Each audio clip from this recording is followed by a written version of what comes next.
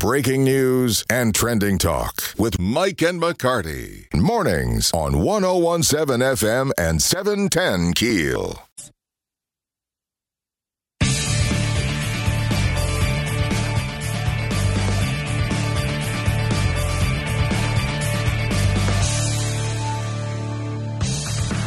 .1017 FM, 710 KEEL. Mike and McCarty on the Jack Spring Electric Newsmaker Hotline. State Superintendent of Education, Cade Brumley. Good morning, Dr. Brumley. Appreciate you joining us. Hey, thanks for having me back, guys. You guys have an exciting new hurricane initiative. Tell us about this playbook that you're developing, or you have developed. Yeah, we are actually releasing that this week. So what I found whenever I came into this role about 3 years ago, after really Hurricane Laura hit, which was the first storm that I had to deal with as state superintendent, is I'm asking around and I'm like, well, give me the playbook for how the state and systems are supposed to deal with hurricanes, and found that there essentially wasn't one.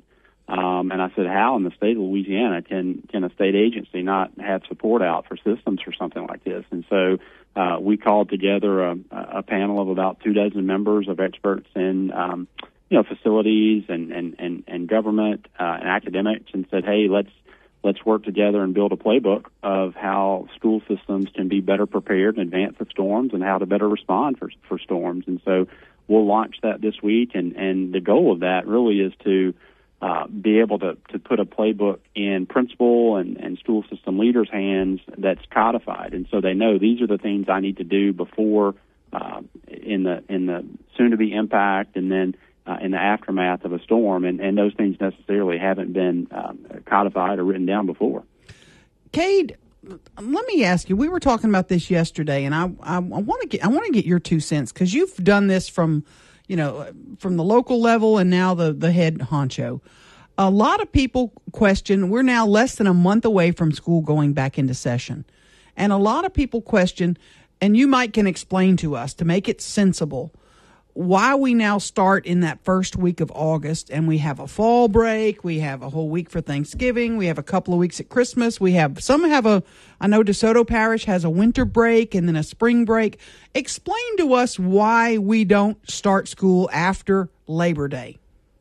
Well, the first thing that the audience needs to appreciate here is that is completely a local decision. Every independent school system in the state of Louisiana, by statute, is allowed to set their own schedule. Now, the thought behind that, back in the day, whenever I was in DeSoto, was we tried to balance that calendar out as much as possible, just so that both employees and students could remain as fresh as possible over the course of the school year. But again, every system makes those decisions on their own. Now, I'll tell you, with state testing that came about a couple of decades, well, longer than that now, when that came in, there began this idea of, we need to build up as much instructional time in advance of that spring testing as we possibly can. And so that, too, had some degree of influence on why school systems decided to start a little bit earlier. But again, I would just remind everyone that whether you're in Houma in Terrebonne Parish, or whether you're in Homer in Claiborne Parish, that's an independent decision on a calendar from each school system. But starting after Labor Day, couldn't you still build in those breaks with an after Labor Day start? Perhaps you have to go a little bit longer in the spring. It seems that the summer just keeps getting shorter and shorter, and I hear that all the time. I know you do too.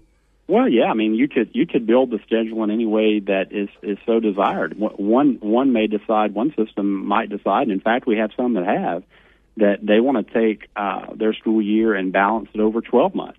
And so in doing that, they essentially have intersessions that are basically 3 or 4 weeks, 2, 3, 4 weeks at various points in the year. So the kids aren't necessarily out for 2.5, 3 months in the summer, but they may have a 2-3 week break in October, or they may have one in January, and it's just balanced throughout the year. So what happens is, that you have the minutes that you have to meet over the course of the year, and systems get to decide what makes the most sense for them. Mm-hmm. We're talking with Dr. Cade Brumley, Superintendent of Education for Louisiana. As students and teachers, and what can parents expect? We know there's new literacy screeners. We know recess is now required. What are some new things that people can look forward to in the upcoming school year?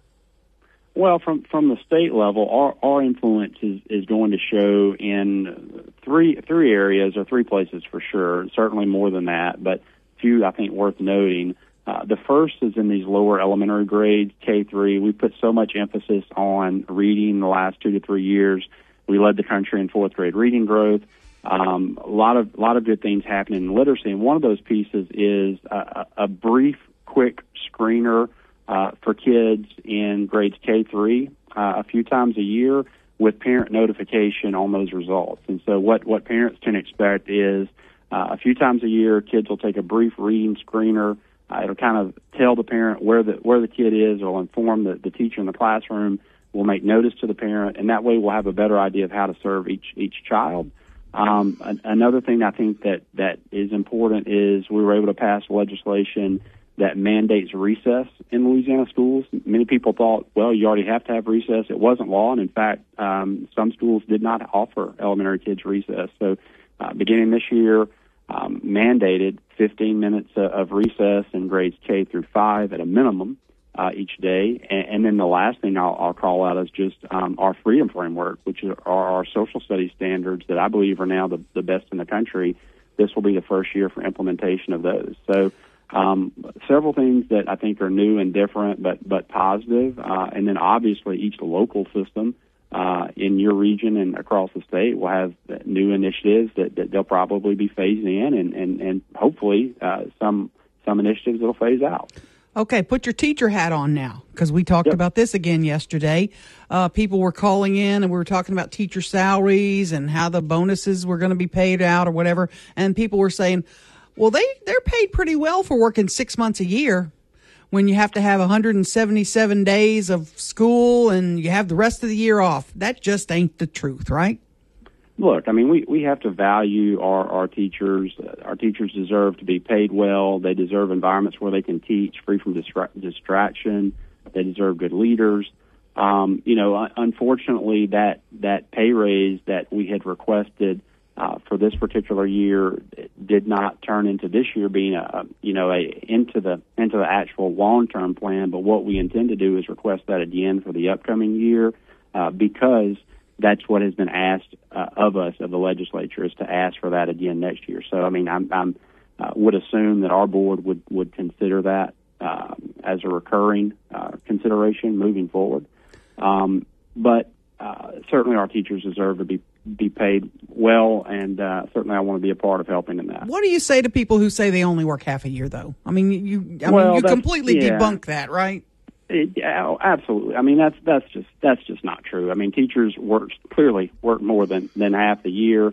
And look, I was a teacher. I know what it's like to be in that classroom and serve kids and be in the trenches. And what I told a group of aspiring teachers yesterday is, oftentimes if you want to be successful as a teacher, it has to go beyond that school day, because what do kids want to see? Kids want to see you at their soccer games. They want to see you leading a club after school. They want to build those appropriate relationships with those teachers so that they can get what they need both from the student perspective and the teacher perspective during that class time. And so the whole idea that teachers just work a half a year, I mean, that's just not true. Yeah, absolutely. Cade Brumley, Superintendent of Schools for Louisiana.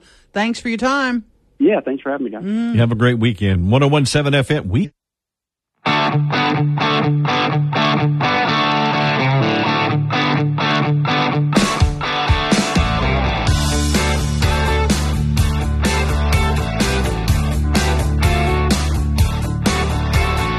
101.7 FM, 710 KEEL, Mike and McCarty.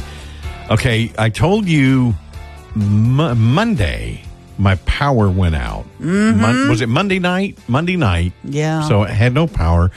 And I wasn't dissing SWEPCO. I don't think it came across that way. I hope it didn't. It's what happens right now. I think you said I hate SWEPCO, but that's okay. I'm lying. You did not say that. Yeah, those line workers are lazy, man. No, never would I say that. No. But I got a text from Michael Corbin later. Oh, did you? Yeah. And Sorry, Michael. I know, and I said, dude, I wasn't bashing. I said, if it came across that way, it's not what I meant. And he goes, no. He said, and we know this. He says a lot of limbs got broken during the storm, but are still hanging in trees. They're dangling, and then when they fall. And that's what happened in my area. Another limb fell, and of course it took out some power lines when it fell. And that can't be, I guess it can be avoided, but you're going to have to get tree companies to go through and remove broken limbs. Yes, exactly. But that isn't practical.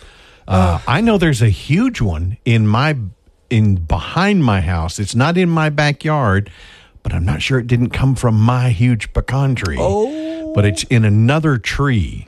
And it's broken off. It's hanging there. Yeah. And if it falls, one of those neighbors behind me, they're going to have some damage. Yeah, no kidding.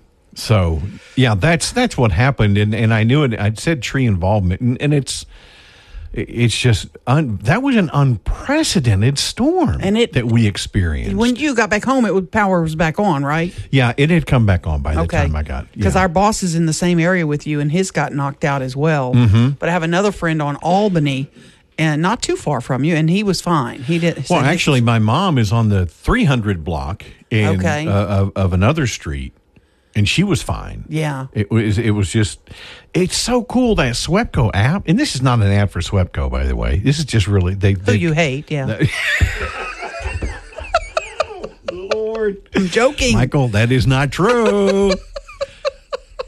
But that app, you can zone in on the map and see exactly where, they've got the highlighted areas where the outages, are. And so within the block. So it's really cool. Oh, so that's cool. That's how I knew my mom and my sister still had power. I need your help after the news. Real short segment. I need your help with Ring Around the Rosie. Can you help me with that? I don't know. It's like remember in Notting Hill when he was trying to climb the gate and he goes, whoopsie daisy. When's the last time you ever said ring around the Rosie? Yeah, it's been a minute. Mike and McCarty, 1017.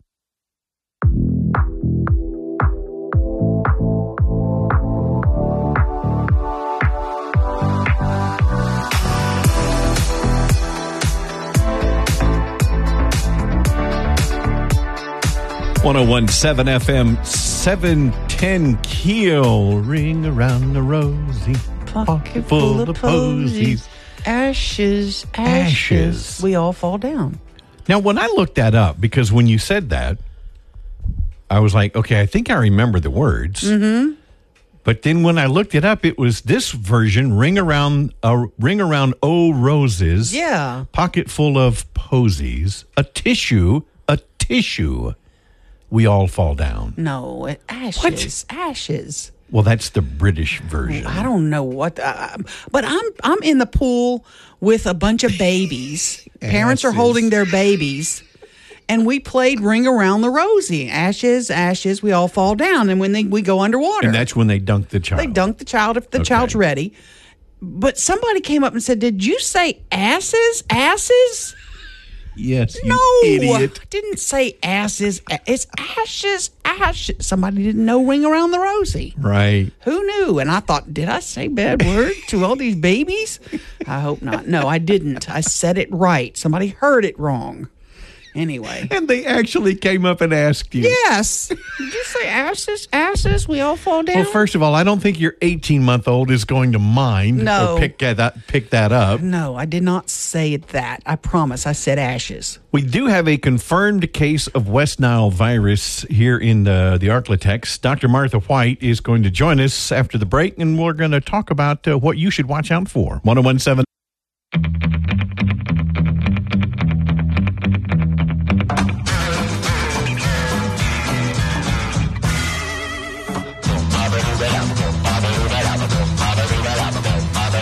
1017 FM, 710 KEEL, Mike and McCarty on the Jack Spring Electric Newsmaker Hotline. Our friend of the program, Dr. Martha White, joining us, Region 7 Director. And that's off the top of my head. Dr. White, what was...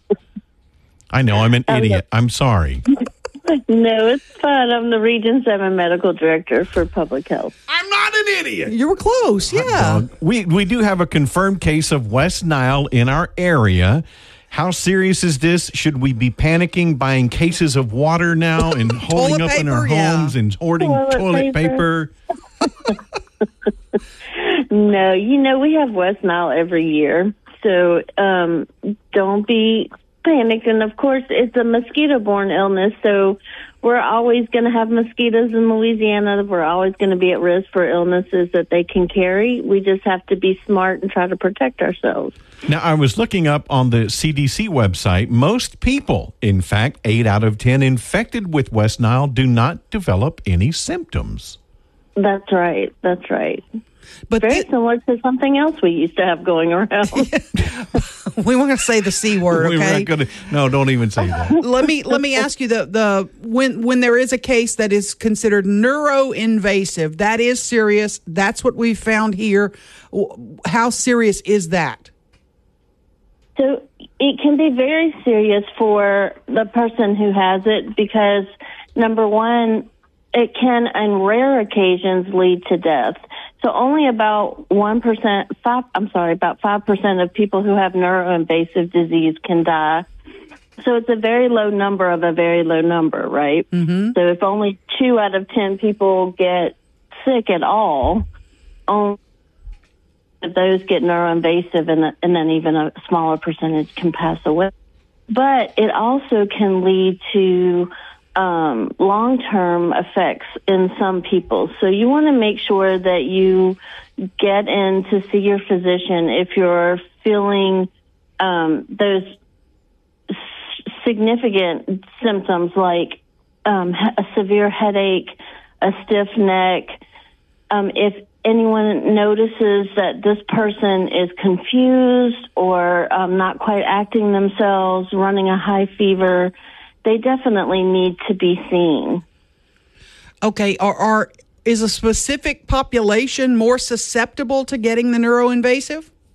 Yes, it's usually people over 60, and it can be in people who are immunocompromised. So it's as we age, of course, we always become more susceptible to disease processes. And then if you don't have a strong immune system, you have a harder time with a lot of things that are going around. So those two populations. Yeah, certain medical conditions such as cancer, diabetes, hypertension, kidney disease, or an organ transplant, those people need to be especially careful. What are some preventative measures people can take?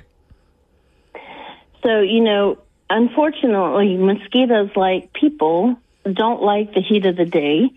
So they like to be out when it's cooler in the mornings and in the evenings. But so we need to be specifically cautious and wear lightweight, long sleeve shirts, long pants if you can, and make sure that you wear a mosquito repellent.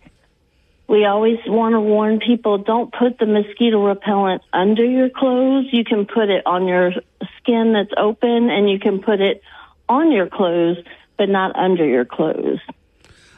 All right. We've often heard, and my father used to tell me I was so sweet, that's why mosquitoes bit me a lot. Are they attracted to a specific person or blood type? We've heard that a lot. Well, there are people who will say that they get bitten a lot more than other people. Mm-hmm. I have never seen any scientific data that proves that there's a specific type. Oh, just come sit on the porch with me, and I'll prove that. But there are definitely people who seem to get bitten more often, and I don't know if it's something, that they wear or what it is about that person. Maybe they are sweeter, but but in that case, I don't get bitten a lot, and I'm very sweet. So. Well, I can sit on the porch with my wife. We love to do that in the evenings, especially in the fall and nicer weather. And I'll just be eaten up and she's hardly ever bothered at all. So what are you trying to say? That I'm sweeter, obviously. Martha, and we're talking to Dr. Martha White, the Office of Public Health. If we have somebody in our room who was out maybe in a wooded area a day or a couple days ago and got eaten up by mosquitoes, what should he watch out for? They really want to watch out for flu-like symptoms. So, those muscle aches. Some people have GI distress with it. Some mild fever you can get with it. Runny nose, congestion, cough. Sorry, but they also, the main thing is if they get sicker with the bad headaches and the stiff necks, the not being able to, they don't want to eat, they possibly throwing up, you really want to be seen. The only other thing, Aaron, is make sure you keep your environment as clean as you can. Mm-hmm. If you have screens, make sure that they're in good repair. If you're going to leave your windows open, make sure that you don't have standing water. A lot of people like bird baths. Those are okay, but you need to dump them every 2 to 3 days so that you have fresh water in them. Do those citronella candles work? Are there some things that'll scare the mosquitoes away? Citronella candles do work. There's all kinds of systems out there now that people buy to put around their misters and things like that. But the best thing you can do is make sure that you're wearing your mosquito repellent and that if you're going to be out, for example, all day, going to the lake or whatever, you want to make sure you can reapply it. So bring some with you. and especially protect your children, right? Right. And remember, if you're going, you can protect their face. You just don't want to spray it on a child's face. Just spray it into your hands and then rub it on their skin. So don't spray. You don't want to get it in their eyes, nose, or mouth. Dr. Martha White, Region 7 Medical Director, thanks for talking with us this morning. We appreciate it. Thank y'all. Thanks. 101.7 FM, 710.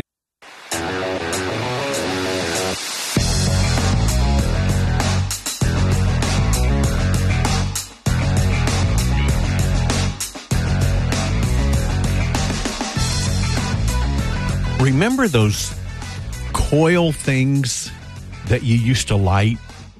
I remember when we would go to the drive-in movies, my parents would light this coil to it was a bug, like a citronella thing. Okay. And it would, I don't know why.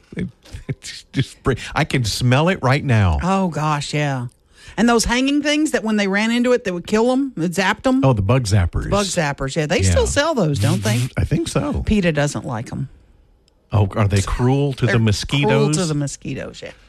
Well, it kills them. Or actually, it's probably that it's like dolphins in the tuna nets. Oh, might be. We're killing good bugs in addition to mosquitoes, I think. That might be it. That Mike and McCarty, 101.7 FM, 710 KEEL. I don't like spraying that stuff on I don't like that greasy. Yeah. My wife go, you want some? No, I don't. You have to find the water based or whatever. I don't know. They're hard to find. It's hard to find one that feels good. I think there are some that's more of a powdery kind of a feel. Something about that. I don't know. Having that on me. Same thing. I'm the same way with sunscreen. Mm-hmm. When you hear folks talk about, like Dr. Martha White told us, wear a long sleeve shirt. Nobody's going to wear a long sleeve shirt in Louisiana in the summer. So you just have to wear your regular shirt and then spray that stuff on you. Over the you got to put it on. You can't just ignore your body part of the shirt. Right. You got to, because they'll bite you right through it. These are like alligator mosquitoes. They're coming seriously. We got some real serious mosquitoes in Louisiana. So you got to spray everywhere, and definitely with children and as she said, folks over 60. Definitely get yourself sprayed if you're going to be outdoors, and dump everything out of water. If you've got any old tires around the house, I can think of 3 bird baths around in our yard, Change front them and out. back. Yeah. And I dump them and kind of spray them out and refill them and clean them up. The birds love it, but the skeeters do too. Right. And that they are attracted to the water. They need that water right now bad. And if you've got things we've got things around our garage is in our backyard. Figure that out. The driveway goes through, past the house up into the backyard. So it's a huge storage shed is what it is. Right. But around it, there are things, we have stored and things like that. You may have an old pot for if plants. If you've got things back there, water will accumulate. That's right. And you've got to make sure to clean those out. And if you're just joining us, we have a confirmed case of West Nile virus in Caddo Parish. There's another in Baton Rouge. First 2 confirmed cases in the state this year. The case in Caddo is a neuroinvasive case. We don't know anything about the person who is suffering from the virus, but they are being treated. And we had some 41 cases last year, including 7 deaths. So it's something to be concerned about and take precautions. We've got the best listeners. Just got a message on the Shreveport Security System message board. PIC mosquito coils with terracotta burner. Oh, wow. Mosquito repellent, Walmart.com. Oh, they're smart. Smart. I love it. Just be careful. Congressman Mike Johnson going to join us coming up after the news. Top of the hour, Mike and McCarty. 1017.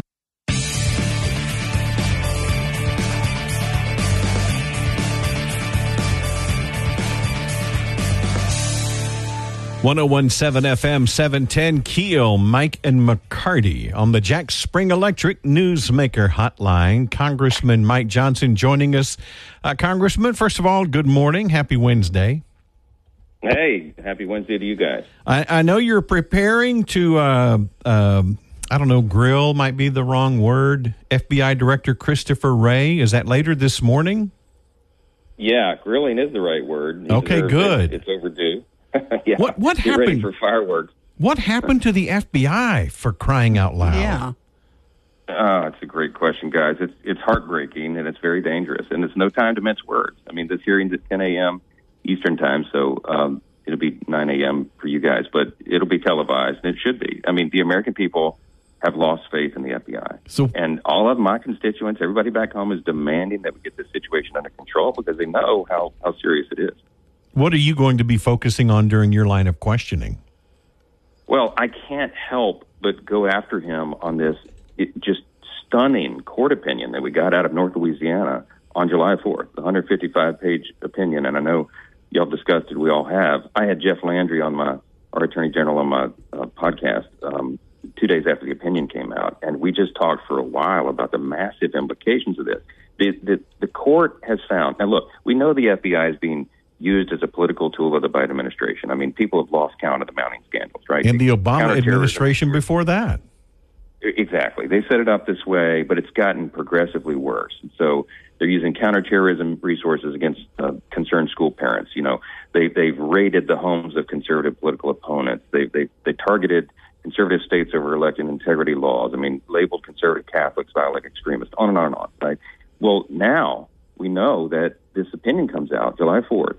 That the court has ruled, it's looked at all this evidence, it's exhaustive opinion, they've ruled that the FBI has been directly involved in what the court said, not Mike Johnson's words, this is the judge, arguably the most massive attack against free speech in United States history. Y'all, the White House, the DOJ, the FBI, colluded with and coerced the social media companies to take down free speech online that was conservative in nature. And the court gave a list. Here's a quick list.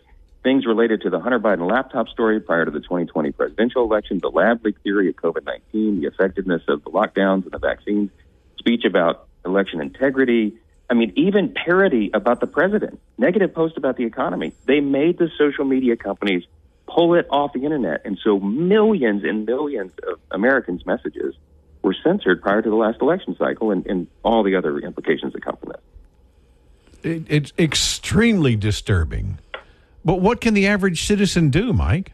Mm-hmm. Well, we've got to demand accountability, and that's why we have the director, the top guy, in front of us under oath this morning. And I'm going to ask him right along the lines of that question that you just asked, Mike. My first question for him is, sir, have you read the opinion? Because he's going to testify. We know what he's going to say for his 5-minute opener. He gave us a 14-page report that was issued and prepared on July 12th, okay, 8 days after this court ruling, There's not one word about this opinion in his statement to us. And so he's not going to get away. Okay, I'll be the first one to ask questions. Chairman Jordan opens it. He's going to punt directly to me, and I'm going to lead off, and I'm going after the director. This is no time for to mince words, as I said. He's got to tell us how this is being fixed, who's going to be held accountable, what we're going to do going forward, or he is going to lose his job. And if he doesn't lose his job because the president is in charge of hiring the FBI director, we're going to cut the funding of the FBI. Okay, they want this $1 billion new headquarters, their dream facility. We're not going to give it to them. If the most powerful federal law enforcement agency in the country cannot respect the most fundamental constitutional rights of the people, they do not deserve to have their travel junkets and all these fancy offices they want. Well, I'm glad you're where you are. They got a very serious job to do. How systemic is it, do you think? Does it trickle down all the way to the local offices of the FBIs around the country? It's a great point and a very important distinction, Aaron. We got patriotic, noble field agents throughout the FBI and the whole institution, and they do their work and they're trying to do the right thing. It's the leadership at the top that is rotten. Okay, they just become a political arm of one party. And my greatest fear, and we've talked about this many times, when the people lose faith in their institutions of justice, we cannot keep a republic. I mean, this is what the founders told us very directly. If you lose that, you lose a very important pillar of the country. We just celebrated our 247th birthday. There's no guarantee we can keep it another 10 years if the people think we have a dual system of justice. I mean, there's nothing more important than this. And I'm going to tell Director Ray here in just a short while.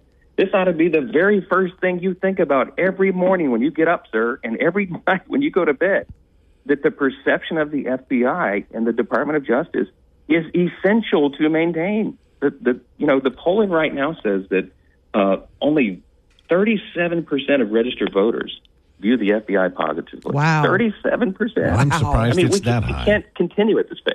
How do you make it apolitical, though? What do you have to do? What are some changes you have to make? Yeah, I don't see it changing while we still have this sitting president. They've got, look, the DOJ and the FBI, you're right. This president, Merrick Garland, is corrupt. He's the attorney general. He's ultimately in charge of all this.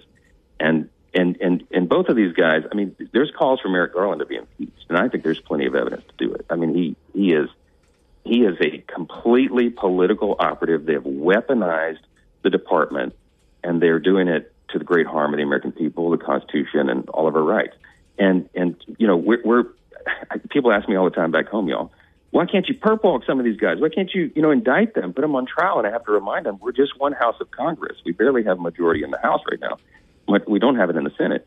And we don't have the ability under the Constitution to indict anybody or to put them on trial in a court. What we can do, what we must do, is put them on trial in the court of public opinion, to put the evidence out there, to let the American people see it so they can draw their conclusions, so they can vote accordingly in the next election. Because as you point out, these are agencies of the executive branch, and it matters who is in the White House. It matters, who's in charge of appointing these people. Can you stay with us? No less than the credibility of our system riding on it. I want to talk about the Supreme Court decision on congressional redistricting to see if maybe you're going to be the Zorro King or what's going to happen with that. Can we talk about that when we come back? Sure. Congressman Mike Johnson with Mike and McCarty, 101.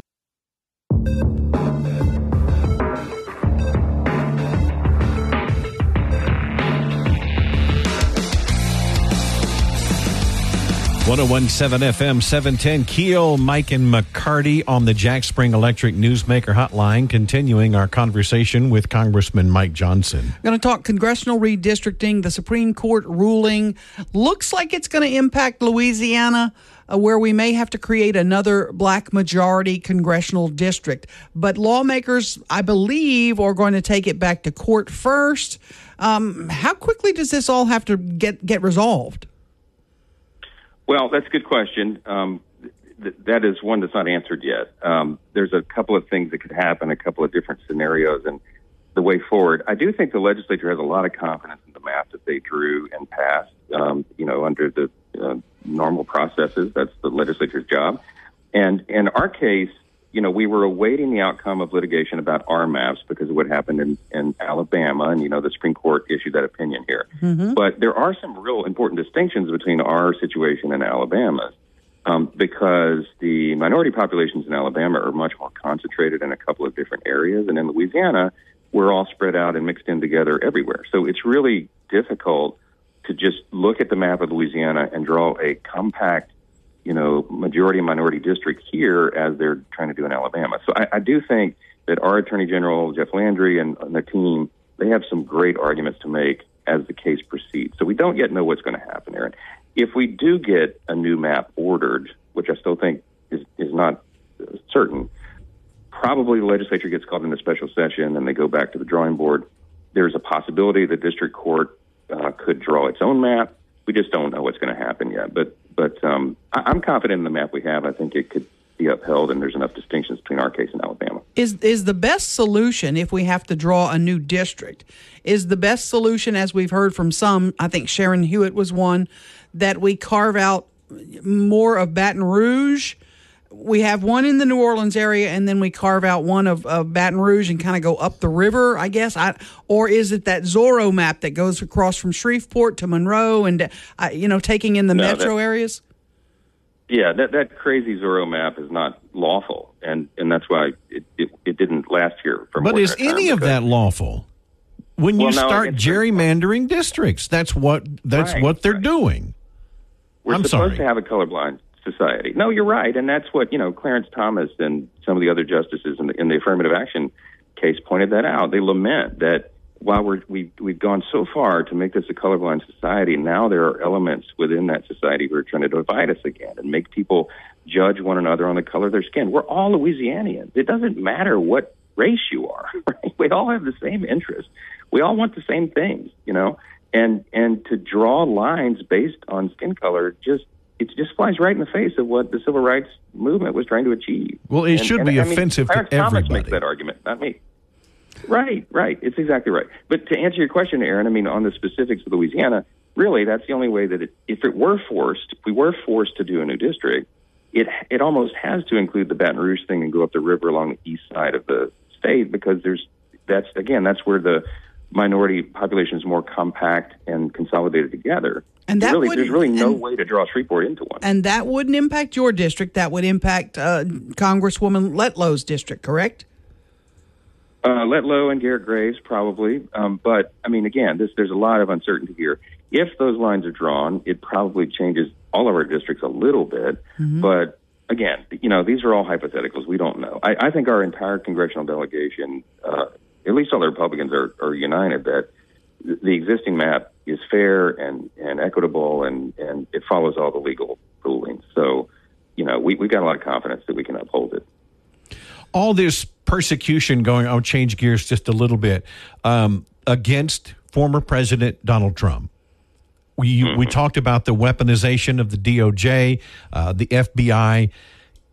How do you see this playing out? He's obviously the front runner in the Republican Party for the presidential nomination. But how does this play out with all of these charges that they're throwing against him? It's like they're throwing spaghetti against the wall, trying to get something to stick. Yeah, that's what it looks like to the people, and because of that, it backfires every time. The left, Alvin Bragg, the DA in Manhattan, or one of the other, what a Georgia, Florida, wherever they're trying to go after him. Every time they bring charges or try to indict him, his poll numbers go up because Donald Trump has become a symbol of something, and what he symbolizes is a pushback against the deep state and corruption and all that. That's how people see him. A big chunk of the Republican Party, and I think a lot of people around the country as well. And so when he's targeted like that, and at the same time, they see this incredible double standard going on right before our eyes. The classified documents, thing. They've indicted him for that. They're going after him for that. They're about to. And President Biden had many more documents than Donald Trump stored in his garage behind his Corvette. They just want us to forget that. We should wash our hands of both of them and ignore it on both parts. No, look, we shouldn't. Everybody understands we need some reform in how classified material is maintained. Okay, from the executive branch on down. But those documents were when Biden was vice president. Trump had the authority to declassify any documents, which he didn't do. You don't know that he did? We don't know. That's right. That's one of the issues in dispute. But the point is, an important one, is that, everybody understands we've got to handle classified information better at that level. But you can't indict one former president and allow the current occupant of the office to just, get a pass. I mean, if you're going to enforce it, it has to be equal. That's the point. And people see that it's not. And we're going to have FBI Director Wray on the stand here in an hour and a half. And he's going to have to answer for some of this, and if we can't get the perception right, perception is reality. And in a republic, in a government of, by, and for the people, remember, we don't have a king. 247 years ago, we moved away from the monarchy role. There's no boss to step in the middle of this and sort it out. We have to do it ourselves. And in a self-governing system, the people have to trust that the system is fair. When John Adams was trying to explain the distinction between us and what we broke away from in Great Britain, he said, we're a nation of laws, not of men. What he meant was, nobody's above the law. It's equal. Lady Justice wears a blindfold because we're all to be seen equally, equal justice under the law. And right now, y'all, the American people do not believe that we have that. And that is a great danger to our system. Congressman Mike Johnson, last 30 seconds. Do you think and hope Donald Trump is the nominee for the Republican Party next year? I mean, if the polling is correct, I think he will be. I think we're looking for a new match between Biden and Trump. I mean, that's where it looks to be headed. Whether everybody in America wants that or not, that's what you got. And the choice between those two ain't even close. Mike Johnson, thank you, sir.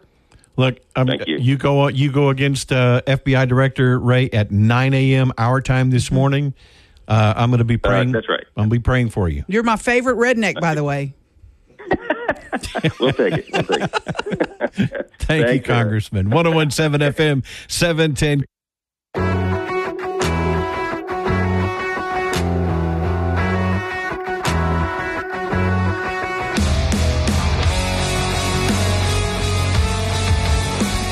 .101.7 FM 710 KEEL. Earlier this morning, we were talking about there is a case of West Nile that has been discovered in Caddo Parish, and we were talking about mosquitoes, and some, like me, get bitten more often than others. And I did have a friend of mine that wrote in on the Shreveport Security Systems message board, and he says, in the pest control industry, we have entomologists say it's mainly due to the amounts of CO2 that we put off. So that's a big factor, and I do have big lungs and breathe. A lot of hot air. Did I just say that out loud? We're going to talk to Dr. Martha White coming up just after the break and find out more about that case of CO2. And shut up, Mike and McCarty, 101.7 FM.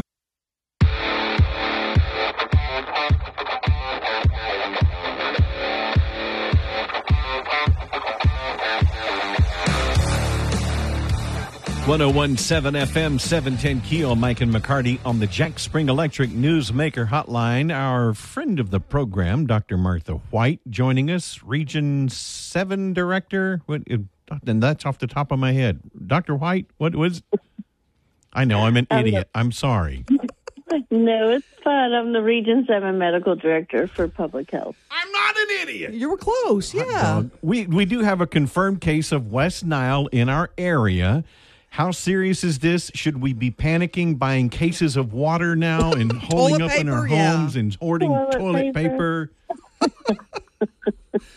No, we have West Nile every year. So don't be panicked. And, of course, it's a mosquito-borne illness, so we're always going to have mosquitoes in Louisiana. We're always going to be at risk for illnesses that they can carry. We just have to be smart and try to protect ourselves. Now, I was looking up on the CDC website. Most people, in fact, 8 out of 10 infected with West Nile do not develop any symptoms. That's right. But very similar to something else we used to have going around. We weren't going to say the C word, okay? We weren't going to. No, don't even say that. Let me ask you when there is a case that is considered neuroinvasive, that is serious. That's what we found here. How serious is that? So it can be very serious for the person who has it because, number one, it can, on rare occasions, lead to death. So only about 5% of people who have neuroinvasive disease can die. So it's a very low number of a very low number, right? Mm-hmm. So if only 2 out of 10 people get sick at all, only those get neuroinvasive, and then even a smaller percentage can pass away.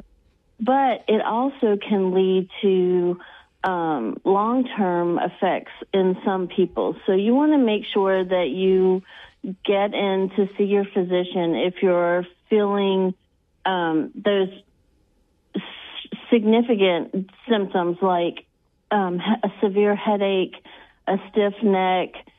If anyone notices that this person is confused or not quite acting themselves, running a high fever, they definitely need to be seen. Okay, is a specific population more susceptible to getting the neuroinvasive? Yes, it's usually people over 60, and it can be in people who are immunocompromised. So it's, as we age, of course, we always become more susceptible to disease processes. And then if you don't have a strong immune system, you have a harder time with a lot of things that are going around. So those two populations. Yeah, certain medical conditions such as cancer, diabetes, hypertension, kidney disease, or an organ transplant, those people need to be especially careful. What are some preventative measures people can take? So, unfortunately, mosquitoes, like people, don't like the heat of the day. So they like to be out when it's cooler in the mornings and in the evenings. But so we need to be specifically cautious and wear lightweight, long sleeve shirts, long pants if you can, and make sure that you wear a mosquito repellent. We always want to warn people, don't put the mosquito repellent under your clothes. You can put it on your skin that's open, and you can put it on your clothes, but not under your clothes. All right. We've often heard, and my father used to tell me I was so sweet, that's why mosquitoes bit me a lot. Are they attracted to a specific person or blood type? We've heard that a lot. Well, there are people who will say that they get bitten a lot more than other people. Mm-hmm. I have never seen any scientific data that proves that there's a specific type. I'll just come sit on the porch with me, and I'll prove that. But there are definitely people who seem to get bitten more often, and I don't know if it's something, that they wear or what it is about that person. Maybe they are sweeter, but but in that case, I don't get bitten a lot, and I'm very sweet. So. Well, I can sit on the porch with my wife. We love to do that in the evenings, especially in the fall and nicer weather. And I'll just be eaten up, and she's hardly ever bothered at all. So what are you trying to say? That I'm sweeter, obviously. Martha, and we're talking to Dr. Martha White, the Office of Public Health. If we have somebody in our room who was out maybe in a wooded area a day or a couple days ago and got eaten up by mosquitoes, what should he watch out for?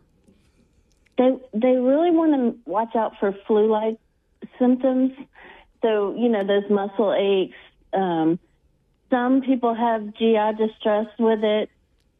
Some mild fever you can get with it. Runny nose, congestion, cough. Sorry, but they also, the main thing is if they get sicker with the bad headaches and the stiff necks, the not being able to, they don't want to eat, they possibly throwing up, you really want to be seen. The only other thing, Erin, is make sure you keep your environment as clean as you can. Mm-hmm. If you have screens, make sure that they're in good repair. If you're going to leave your windows open, make sure that you don't have standing water. A lot of people like bird baths. Those are okay, but you need to dump them every 2 to 3 days so that you have fresh water in them. Do those citronella candles work? Are there some things that'll scare the skeeters away? Citronella candles do work. There's all kinds of systems out there now that people buy to put around your misters and things like that. But the best thing you can do is make sure that you're wearing your mosquito repellent, and that if you're going to be out, for example, all day, going to the lake or whatever, you want to make sure you can reapply it. So bring some with you. and especially protect your children, right? Right. And remember, if you're going, you can protect their face. You just don't want to spray it on a child's face. Just spray it into your hands and then rub it on their skin. So don't spray. You don't want to get it in their eyes, nose, or mouth. Dr. Martha White, Region 7 Medical Director, thanks for talking with us this morning. We appreciate it. Thank y'all. Thanks. 1017.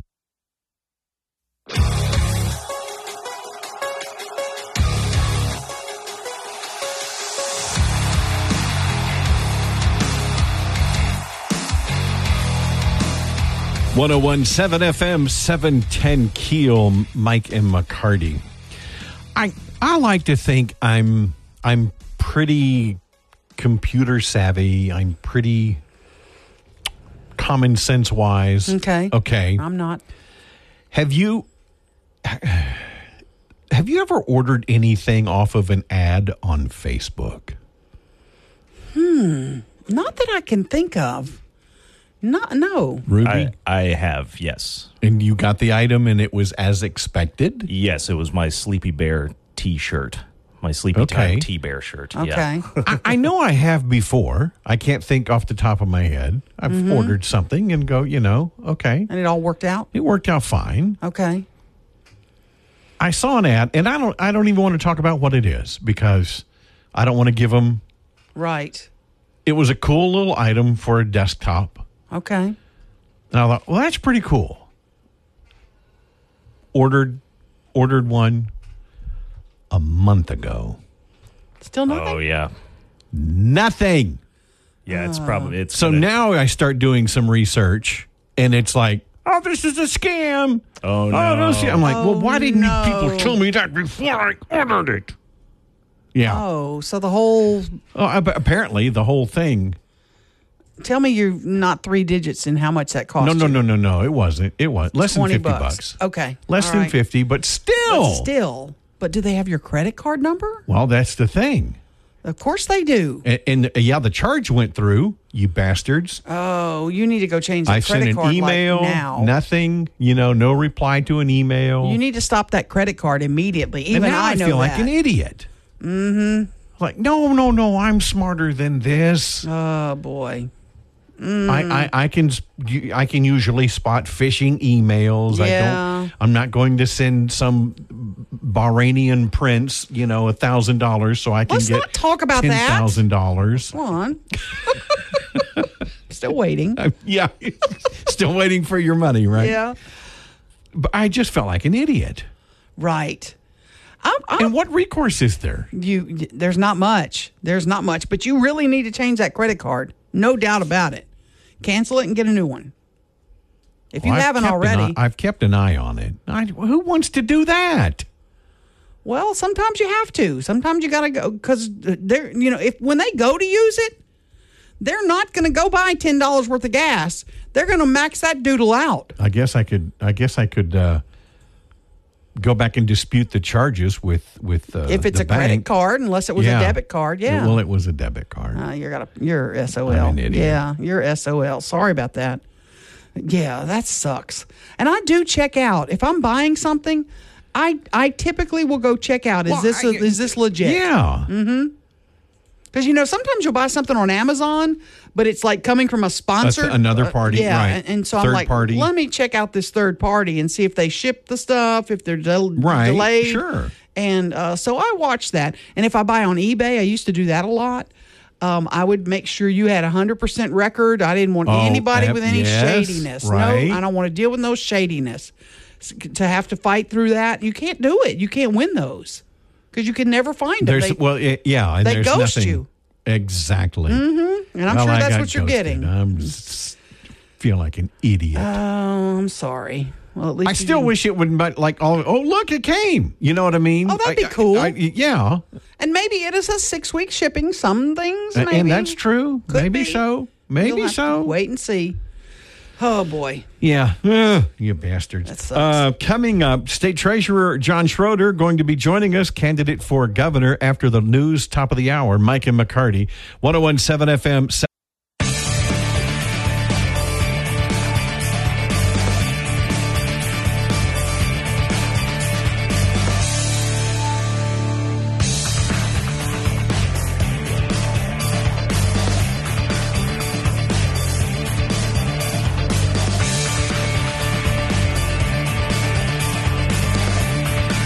.107 FM, 710 KEEL, Mike and McCarty. In studio with us this morning, John Schroeder, State Treasurer, and also candidate for governor. Good morning, sir. Hey, guys. How y'all? Thanks for coming in. Yep. Thanks for, should I say he brought Southern Made Donuts this morning? Yeah, he did. See, this is a man that knows what he's doing. Well, you got to do good intel.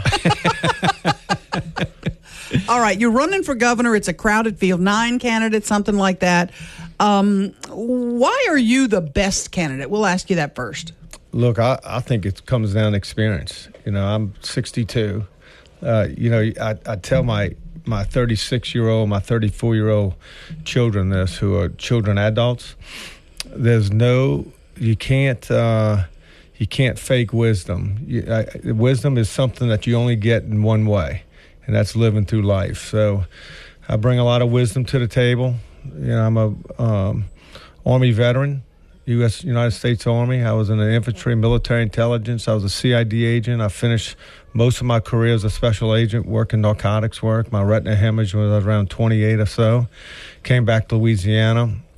Started my first business that didn't go real well, and I immediately went back in law enforcement. I took a undercover narcotics detective job in Ascension Parish, all in my late 20s. So when I hit 30, I decided I wanted to get in business, and I've now been in business for 33 years. I served in the legislature for 9.5 years, 8 years. You learn a lot serving under Bobby Jindal in all those years of budget cuts, and I served on the Appropriations Committee. I served on the Criminal Justice Committee. I was a chairman of Homeland Security. I served on education. I have a lot of experience. People talk all the time that you need to run government like a business, and we need people with experience. Well, you got it, and we'll just see what the people. I absolutely believe I bring something different to the table. From a transactional, I think what's punishing this state more than anything that people don't talk a lot about, but when you look at statistically where Louisiana ranks when it comes to corruption and cronyism, it infects our political process in Baton Rouge. Not only in Baton Rouge, y'all know it. I don't need to tell you. It's probably the worst kept secret, but it crushes the reputation of this state, and it's one of the biggest reasons why business does not want to come to this state. What do you do to address that? It starts in the governor's office. You know, the cronyism is ridiculous, from our boards and commissions. I mean, read the article that came out this week or last week. I haven't seen it. I got some clip notes from it about the Board of Supervisors at LSU. We have to have a zero tolerance when it comes to transactional politics. We have to get out of the pay to play, which also means that's going to take some leadership. It's going to take the governor willing to give up a little power. It's going to take the legislature giving up a little power. But you see what happens, the results of pay-to-play politics in Baton Rouge. You see it. I've dealt with it. You manage a $60+ billion operation. Believe me, you're going to see it and feel some of it. So, how do you feel? I'm talking to John Schroeder, State Treasurer, candidate for governor. I know your wife's a former teacher and administrator. I would like to hear your thoughts on the testing that we do. We seem to spend our entire school year working toward testing. So we start the school year earlier in August. And kids are not learning the things they need to learn. Right. I have friends who say their kids are in 8th grade, and we don't hold them back. We pass them on. Look, we move them to high school. I've been married for 38 years to an educator. She's double degreed. I mean, she's smart, and she could be the superintendent. But Ellie retired. I don't know, about 11, 12 years ago. She runs our construction company now. But Ella, that's a culture thing. It's been going on for a long time. We didn't just get into this testing mode. Ellie's been talking about that for 20 years. So should we do away with it? Well, I'm not the education expert, but let me just tell you, let me answer the question this way. You know, I hear people talk about our education system in this state and how bad it is and blah, blah, blah, blah, blah, blah, blah. But you know what we never talk about? How poor our family network is in this state. You know, statistically, we have one of the worst statistics when it comes to mom and dad raising their children in this state. Now, my wife would tell you if she was sitting here, when she retired, she was at an 85% free and reduced lunch school at Bayou Lacombe Middle School in St. Tammany Parish.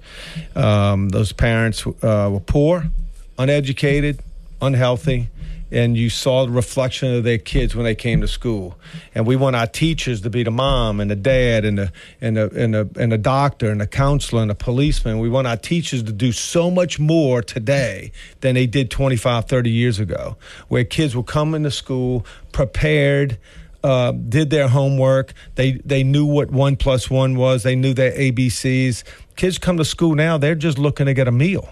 Mm-hmm. You know, so the education system in this state is way, way more than just about mathematics and reading today. So there's all these social issues, all these economic issues. Kids are coming to school not prepared for school, but we want to blame our teachers for it, and we blame it on testing and all these other things. Testing's a problem. You talk to any administrator, they'll tell you. It's a result of chasing money, in my opinion. Everything is about the money. Federal dollars. Absolutely. Everything is about dollars today. And you didn't ask me this, but I'll tell you, in that building, they call it the state capitol, that building wraps around one word, MONEY. And in the closing minutes of the sessions, and I served 9.5 years, so I can say this, and I was on Appropriations Committee. All those huddles you see in the last 2 days of session, what do you think those legislators are talking about? You think they talking about education? No, not blueberries. No, that's not it. You think they talking about infrastructure? Well, they talking about infrastructure. You know, who's getting what? Who's getting what? And it's about the money. Mm-hmm. It's a bad process. It's a have and have nots. It's a if you in, you're in. If you're out, you're out. And you can go to my Facebook page. I screamed my last session in 2016 that if we didn't ever change this process, we're forever going to be fighting and getting nowhere. It's a politically corrupt process, and I don't mean corrupt that the FBI is going to show up, but the leadership and the governor for years, not just this one, not just the last one, for years have always used the process to make legislators do what they want, because legislators come to Baton Rouge with needs from their communities, and that's pressure from home. And if they don't deliver on those pressures, then guess what? They didn't do their job. And that's just the fact. That's how it works. Well, I remember the previous Governor Edwin, they used to laugh about the fact of how corrupt he was. He laughed about it. And I remember people saying, well, I know he's a crook, but at least he's honest about it, and vote for him. Mm-hmm. And I want to ask you, we got to take a break. We're talking with State Treasurer John Schroeder about what are you going to do differently? Mm-hmm. We'll take a break, come back after this. Mike and McCarty, 101.7 FM, 7.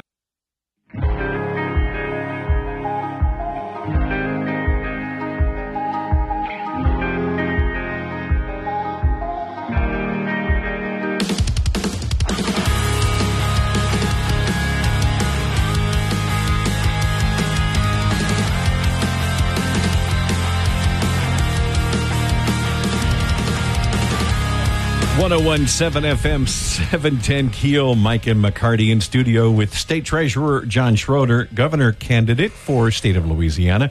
John, we can go back. I mean, you can go back to the longs. I mean, corruption in Baton Rouge is nothing new. Right. What are you going to do differently to combat that good old boy system? We're not going to appoint corrupt people to our boards. I mean, when you look at the boards, and it is what it is. I mean, look, I've one thing about me and my background. People know my background. So when I go around the state and I talk to leaders and people who are involved in the process, everybody is frustrated about, hey, every time I try to do something, I got to give a contract to this person. I got to do this for that person. I mean, it's disgusting. I sit on 37 boards as state treasurer. 37. And if you want to know where the problems are, just watch what boards I go to the most. Let me ask you this, John Schroeder. When this governor took office, our state budget was, I say this over and over, so I'm so tired of it, was $29 billion. Yeah. Our state budget is now over $45 billion. Our roads aren't better. Crime's not down. There's nothing to show for it. We don't have better parks. What are we doing? And our population's down. Well, how do you rein in that spending? It is completely out of control. Well, Aaron, I believe I know the numbers as well as anybody, at least how they operate. As I tell people, I don't control the numbers as state treasurer. I'm the bank. So I see it, and I spend a lot of time talking to legislators about the budget and the things to do. And I did not support busting the cap this year. Mm-hmm. And from different reasons why the legislature and the governor, they were all going at it. Look, I'm just a financial advisor. So if I give you advice, Aaron, you can either take it or leave it. And that's basically what my role is as state treasurer. I wanted to see us use unprecedented excess dollars to pay down more debt because we're high in debt. Almost each individual in this state owes almost $14,000 in debt.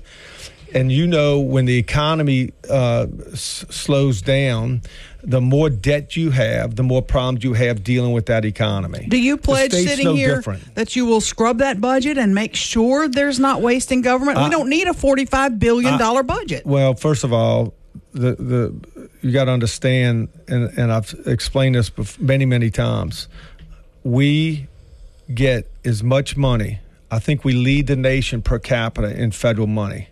So that federal money is coming down. That's what balloons the budget to 45. Last year was 64. The fiscal session year we just finished was 64 billion. Now it's down to 44ish. Next year it will go down even more because as that federal money disappears, the one thing about having 4.6 million people, 2 million on Medicaid, 900,000 on Medicare. You know what that means? A lot of federal money coming to your state. We're poor, we're unhealthy, and we're uneducated. So we get a lot of federal money because it's all the programs. That gets all put into the budget, and that's why you see a $45 billion budget. I think if you extracted all the federal money, it's probably closer to that $27, $28 billion. Mm-hmm. I get really excited when I hear economic development issues and positive news. You talked a minute ago about trying to attract businesses to Louisiana. Mm-hmm. What can you do differently to help streamline that process for businesses that they're interested in coming here? Look, I'm going to answer the question this way. It's the biggest problem that I've seen in my tenure now as 9.5 years in the legislature and now state treasurer almost 6 years. Nobody pays attention to the infrastructure of running the operation. If somebody wasn't running this operation, you two would not be on the radio right now. If somebody wasn't paying the bills, making sure you don't spend too much, making sure you have efficiencies. When's the last time you heard somebody said they had faith in government? And when they say that, do they like their experience with the Department of Motor and Vehicles? Do they like their experience with the Department of Revenue? This is what I commit to you. We will go in and run every department just like the Department of Treasury has been run. Go read on Google. You haven't seen one negative article about my department since I've been there. Not one, because we run the operation. And we're not in the news because we go to work every day and we do our job. I want to come do the job. Mm-hmm. If you want politics, if you want some political backslapper, I'm not your guy. If you want somebody who's going to go to work every day, 5-6 Mondays a week, meaning Monday is always your busiest day, that's what I thrive on. That's what I do, and that's what I've done as your treasurer. Will you commit today to finish the I-49 intercity connector in Shreveport? We have a 3-mile stretch of the freeway. I'm sure they've taken you to see it. Yes, next question. That's easy. Jimmy Davis Bridge got tangled up in this political... We will not get tangled up in politics. That will not happen. I'm confident that my management ability... What do you mean by that? Everything. Look, if a senator doesn't do what the governor wants, or if the senator doesn't do what his leadership wants, or if the rep doesn't do what the speaker wants, I mean, there's all this political payback to each other. But guess who gets punished for that? We do. Think the people. Yeah, the legislator doesn't get punished. And we've experienced that with this recent round of vetoes that were vindictive, spiteful acts specifically designed at legislatures from North Louisiana. All political backslap. And I would tell you this. This state, if we're going to improve this state, if we're going to stop 67,000 people who moved out the last 2 years, we better start at our foundation. We cannot recruit business if we can't conduct the business that we have. And Shreveport's a vital part of this state. You will see me in Shreveport. Look, I've probably come to Shreveport as much as any South Louisiana leader, legislator, elected official in this state. I can't help, Aaron, if you don't invite me on the radio, but I'm here. I'm here a lot.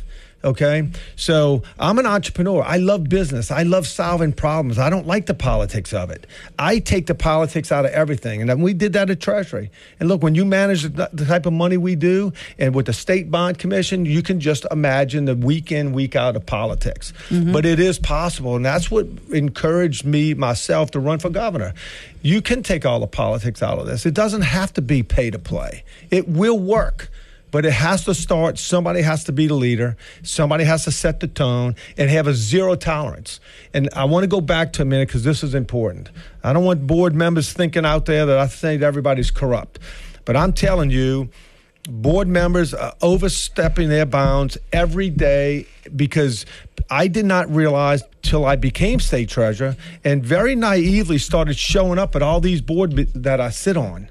And don't ask me how, it's just been there by statute. All the retirement boards, all the Louisiana Housing Corporation Board, which I got to tell you, you go back and read on the internet how bad that board's been historically. You know, it's stable for the first time, but it takes constant oversight from board members who don't care about getting a contract for their buddies or getting somebody a job. Yeah. I mean, it's unbelievable. Right. Well, there's so much more I want to ask. Yeah. Please come back. With what you're saying, I agree with. The last candidate that was talking like that, they're vilifying him right now on a national level. The deep state hates him. So, right. Prepared to be attacked. Look, this isn't popular. Okay, but let me tell you something, man. I defended this country. I said my last prayer. I don't owe anything to anybody. This is a devotion to me. This is not a job. You know, when I chase bad guys around this country and this world, I did it to protect you. I'm going to go to Baton Rouge and protect you. I want somebody to go to Baton Rouge and represent the 85th percentile who never gets represented. But we're the ones going to work every day, paying the bills, carrying the water, while they go to Baton Rouge with all this foolishness. It will end if I'm the governor of this state. John Schroeder, Secretary of State, Treasurer of the state of Louisiana. Thank you so much for coming in this morning. What do I have to bring to you next time? More Southern, more milk, donuts. some chocolate milk with it. 101.7.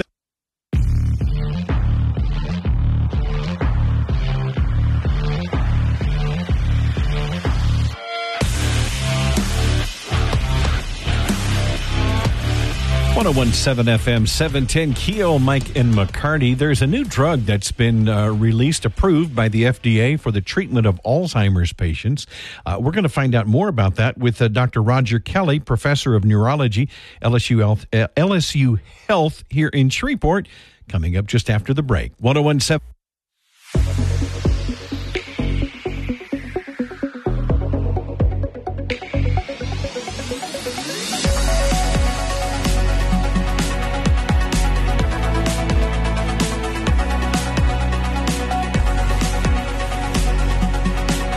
FM 710 KEEL, Mike and McCarty on the Jack Spring Electric Newsmaker Hotline. Dr. Roger Kelly, he's professor of neurology, LSU Health in Shreveport. Dr. Kelly, good morning. Thanks for joining us. My pleasure. Thank you for asking me to participate. Exciting news for those Alzheimer's patients that might be eligible for this new drug. First of all, how do you pronounce it? Leqembi? Yeah, Leqembi. I was looking over the benefits of this. First of all, it's $26,000 a year, but does it substantially? It doesn't cure Alzheimer's, but it slows the progression. Is that correct? Explain a little bit about that. Right. One thing is it's in the class of what are called biologicals, which you see a lot of advertised on the television for rheumatoid arthritis, etc. You see a lot of ads for the multiple sclerosis drugs, and those often cost $60,000 to $80,000 a year. So $26,500 is not excessive. The issue is that you have to have some serial MRI brain scans to monitor the safety of the drug, and it is given by intravenous infusion every 2 weeks. So there are expenses related to that as well, but it's not necessarily an excessive expense for a yearly price for the drug based upon what these biologics and their development leads to in terms of what pharmacies feel that is appropriate, so to speak. Pharmaceuticals feel is appropriate. The FDA's approved it though now, right? Fully approved it. It's approved fully by the FDA. This happened on July 6th. The expert panel unanimously supported the drug. So it is really a landmark in terms of, the availability of an agent that clearly appears to have some efficacy in slowing the progression of the disease. Who is eligible to get this drug? I know the criteria. It's not just everybody, right? Well, they have to be what are called beta amyloid plaque positive. In other words, the drug works by removing the beta amyloid plaques, which have to do with the cognitive deficit of Alzheimer's disease. They're not supposed to be there, and when they develop and the numbers grow, so to speak, that correlates with progressive cognitive impairment to some degree. So the drug is designed to remove those plaques, but if you don't have the plaques, then the drug's not going to work. How do you get tested for that? I mean, is that something you do a brain scan? How does that work? There's two basic methods right now that they are citing. One is the positron emission tomography scan, where they can actually identify the plaques with a special tracer. And so that's one way. So we are involved in a study of that we can tell whether patients are beta amyloid positive or beta amyloid negative from that PET scan, so to speak. Also, there's a cerebrospinal fluid test, which is quite accurate in detecting beta amyloid coming from the brain by doing a spinal tap. So if you have a positive test either from the PET scan or from a spinal fluid exam, then you're potentially eligible for the drug because that's the mechanism of action. Now, in terms of the utility of the drug, it's felt to be most appropriate for early disease, either what's called mild cognitive impairment, where you're starting to get more forgetful and starting to affect activities of daily living, or you're getting early Alzheimer's disease, where you're starting to need some help with finances and things like that. So that's where the patient population is identified.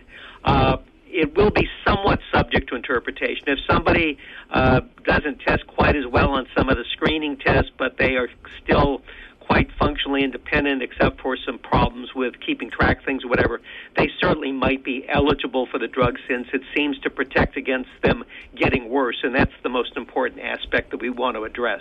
We're talking with Dr. Roger Kelly, professor of neurology at LSU Health in Shreveport. Dr. Kelly, there's a neurologist in the University of Cincinnati that said the 27% slowing in the progression falls below the threshold, and there's a far more increased risk of brain swelling and hemorrhage that's a higher risk than the actual improvement. What are some of the side effects that people should be concerned about? Well, it's 27%, but it's probably a selective effect. In other words, you're probably going to have patients that are going to respond much better than other patients to the drug for whatever reason. You find that with a lot of medications where you have patients that can do a commercial for the product and other patients will say they can't stand it. So there's probably a selective efficacy for certain patients. Overall, the cumulative protection was 27% over the 18-month study. It does effectively, by serial PET scan, remove the beta amyloid plaques. So in terms of the side effects, because it is removing these deposits in the brain, there can be swelling associated with that. There can also be brain hemorrhage associated with that. And the risk of significant side effects was up to about 13%. But we're now able to better screen who is more susceptible to the complications. In other words, if there's a high plaque load, there's probably going to be more of a response in terms of removing that larger number of plaques. Also, if patients have this genetic predisposition to Alzheimer's disease, which is tested by this certain blood test called the apolipoprotein E4 allele, they're at greater risk for having potential complications from the drug. So we're going to be able to determine the risk versus benefits, hopefully in an effective fashion for patients to hopefully protect against progression. And, this is an ongoing process. There are a number of other drugs in the pipeline that are being tested that might be just as effective, or if not more effective, for protecting brain function. So if you can protect the patient so that they're still able to enjoy their family, they're still able to enjoy Thanksgiving, Christmas, whatever, then that's an important thing in terms of quality of life. Where can people go to get tested if they think this may be appropriate for them? Who do they turn to? Is you guys, you have testing available there? Right. We have both the PET scan, there's the PET centers down the street on Kings Highway, and they have the tracer that's available for looking at beta amyloid. And we're actually involved in a study of that where we've actually done a number of patients with cerebral beta amyloid plaque PET scan, or by spinal fluid. It's a special tube that's necessary to remove the fluid and send it off to a lab to be tested. So that can be done in our clinic. We do that as part of our assessment, so to speak. What we're hoping is that the blood test, which appears to have similar sensitivity to both the PET scan and the spinal fluid, is going to be available in order to allow patients to be eligible for the study. So there are several commercially available blood tests that appear to be fairly accurate in detecting beta amyloid, but I don't yet believe they're approved to identify patients eligible for the new agent. Dr. Kelly, are you excited about this drug? Are you excited about this advancement?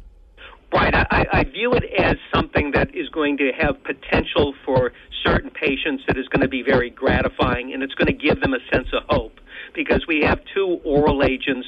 One's what's called a cholinesterase inhibitor, as well as the memantine.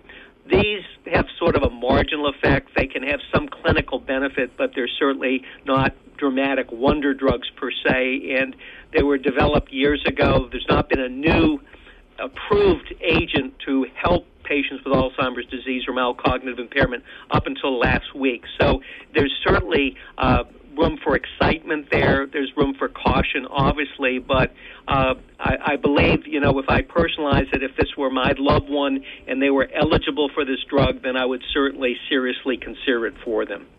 Dr. Kelly, thanks so much for your time. You're very welcome. Mm-hmm. Wish you well. Bye now. 101.7 FM 17.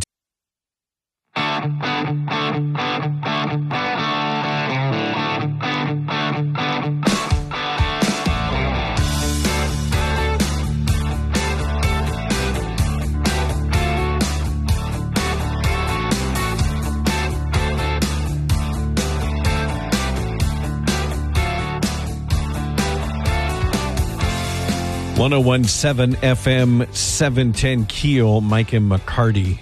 And I thank Dr. Kelly for talking with us this morning. Mm-hmm. You went by the bridge. Isn't that the name of the facility off of Olive Street? It's on Olive, yeah. Mm-hmm. Yeah, on Olive. Well, it's actually off of Olive Street. If it was on Olive Street, you'd run into the building while you were driving. But you just threw a pin at me. Another pin at me. You got any more pins, Ruben? No. You're going to put an eye out with that. Stop. Tell me about the testing. I want to go do that. My wife wants to go do that. It takes about 20 minutes. It's an Alzheimer's, pre-Alzheimer's test? What? To see if you have early signs of Alzheimer's. Mm-hmm. Possibly. And it was about a 20-minute test, and they can kind of tell you, are you okay? Are you just having... Because when you listen to somebody talk about Alzheimer's, you think, oh, I have memory loss. I forget things. Right. Is it the early signs? I mean, how many times have you walked into a room? What am I doing? Why did I come in here? Exactly. I'll open a new tab on the computer and go, wait, what was I about to do? Mm-hmm. Literally, seconds ago. Right. Something said, "Oh, I'm going to look," and then I don't remember what I was. You forget going to do, and you think, "Oh my gosh, it's early Alzheimer's." Well, they can do the test. It's about 20 minutes. It's free. They don't charge you anything, and you'll be surprised. I passed it with flying colors, they said, and I was thinking, oh, I'm very forgetful. What's going on? So it's real easy. It kind of tests your memory. You kind of got to remember things in backwards. You got to do a little math. There's some things in different parts of it, but it was easy. I've seen videos of like traffic stops, and they go, give me the alphabet backwards. Mm-hmm. Well, hell, I couldn't do that sober. Yes, exactly. Right. That's as far as I can go, right there. I'm hoping they're going to come in and do like a mini version of their test. They can't do the whole test on the air because some of it's math, and you just can't do that on the radio. I don't know if I want people knowing how stupid I really am, though. But we'll do a mini version of it. I'm hoping in the next week or so on the radio because I think it's important, and they do these for free. You do have to call them, let them know you're coming, but just look it up. It's The Bridge. An amazing program, and they have a lot of support groups too for families dealing with family members with Alzheimer's or dementia. Great program in our community, and people don't know about it. And you can go by for free and do the testing. Just call them and make sure that they're available. Let them know you're coming. Yeah. Mm-hmm. Okay. And you'll be surprised. You might think it's Alzheimer's, but it's just part of aging. I was going to do that, but I forgot, so I need to. Where's another pen? Yeah. How many did you throw at me, by the way? 2. Where's my other one? I can't find the other one. Disappeared into the ether. All right. Busy day tomorrow. Thank you so much. By the way, people have asked about our podcasts. We've been having some technical issues corporate wide. Mm-hmm. They're getting a lot of things back online. Yes, and that's one that has just recently gotten back online. So I've gone through and I've published shows going back. Right. So, hopefully we'll have Chief Wayne Smith in studio with us tomorrow. We're working on that schedule. So lots of other special guests coming up. I'm keeping this pen. All right. 101.7 FM 710 KEEL.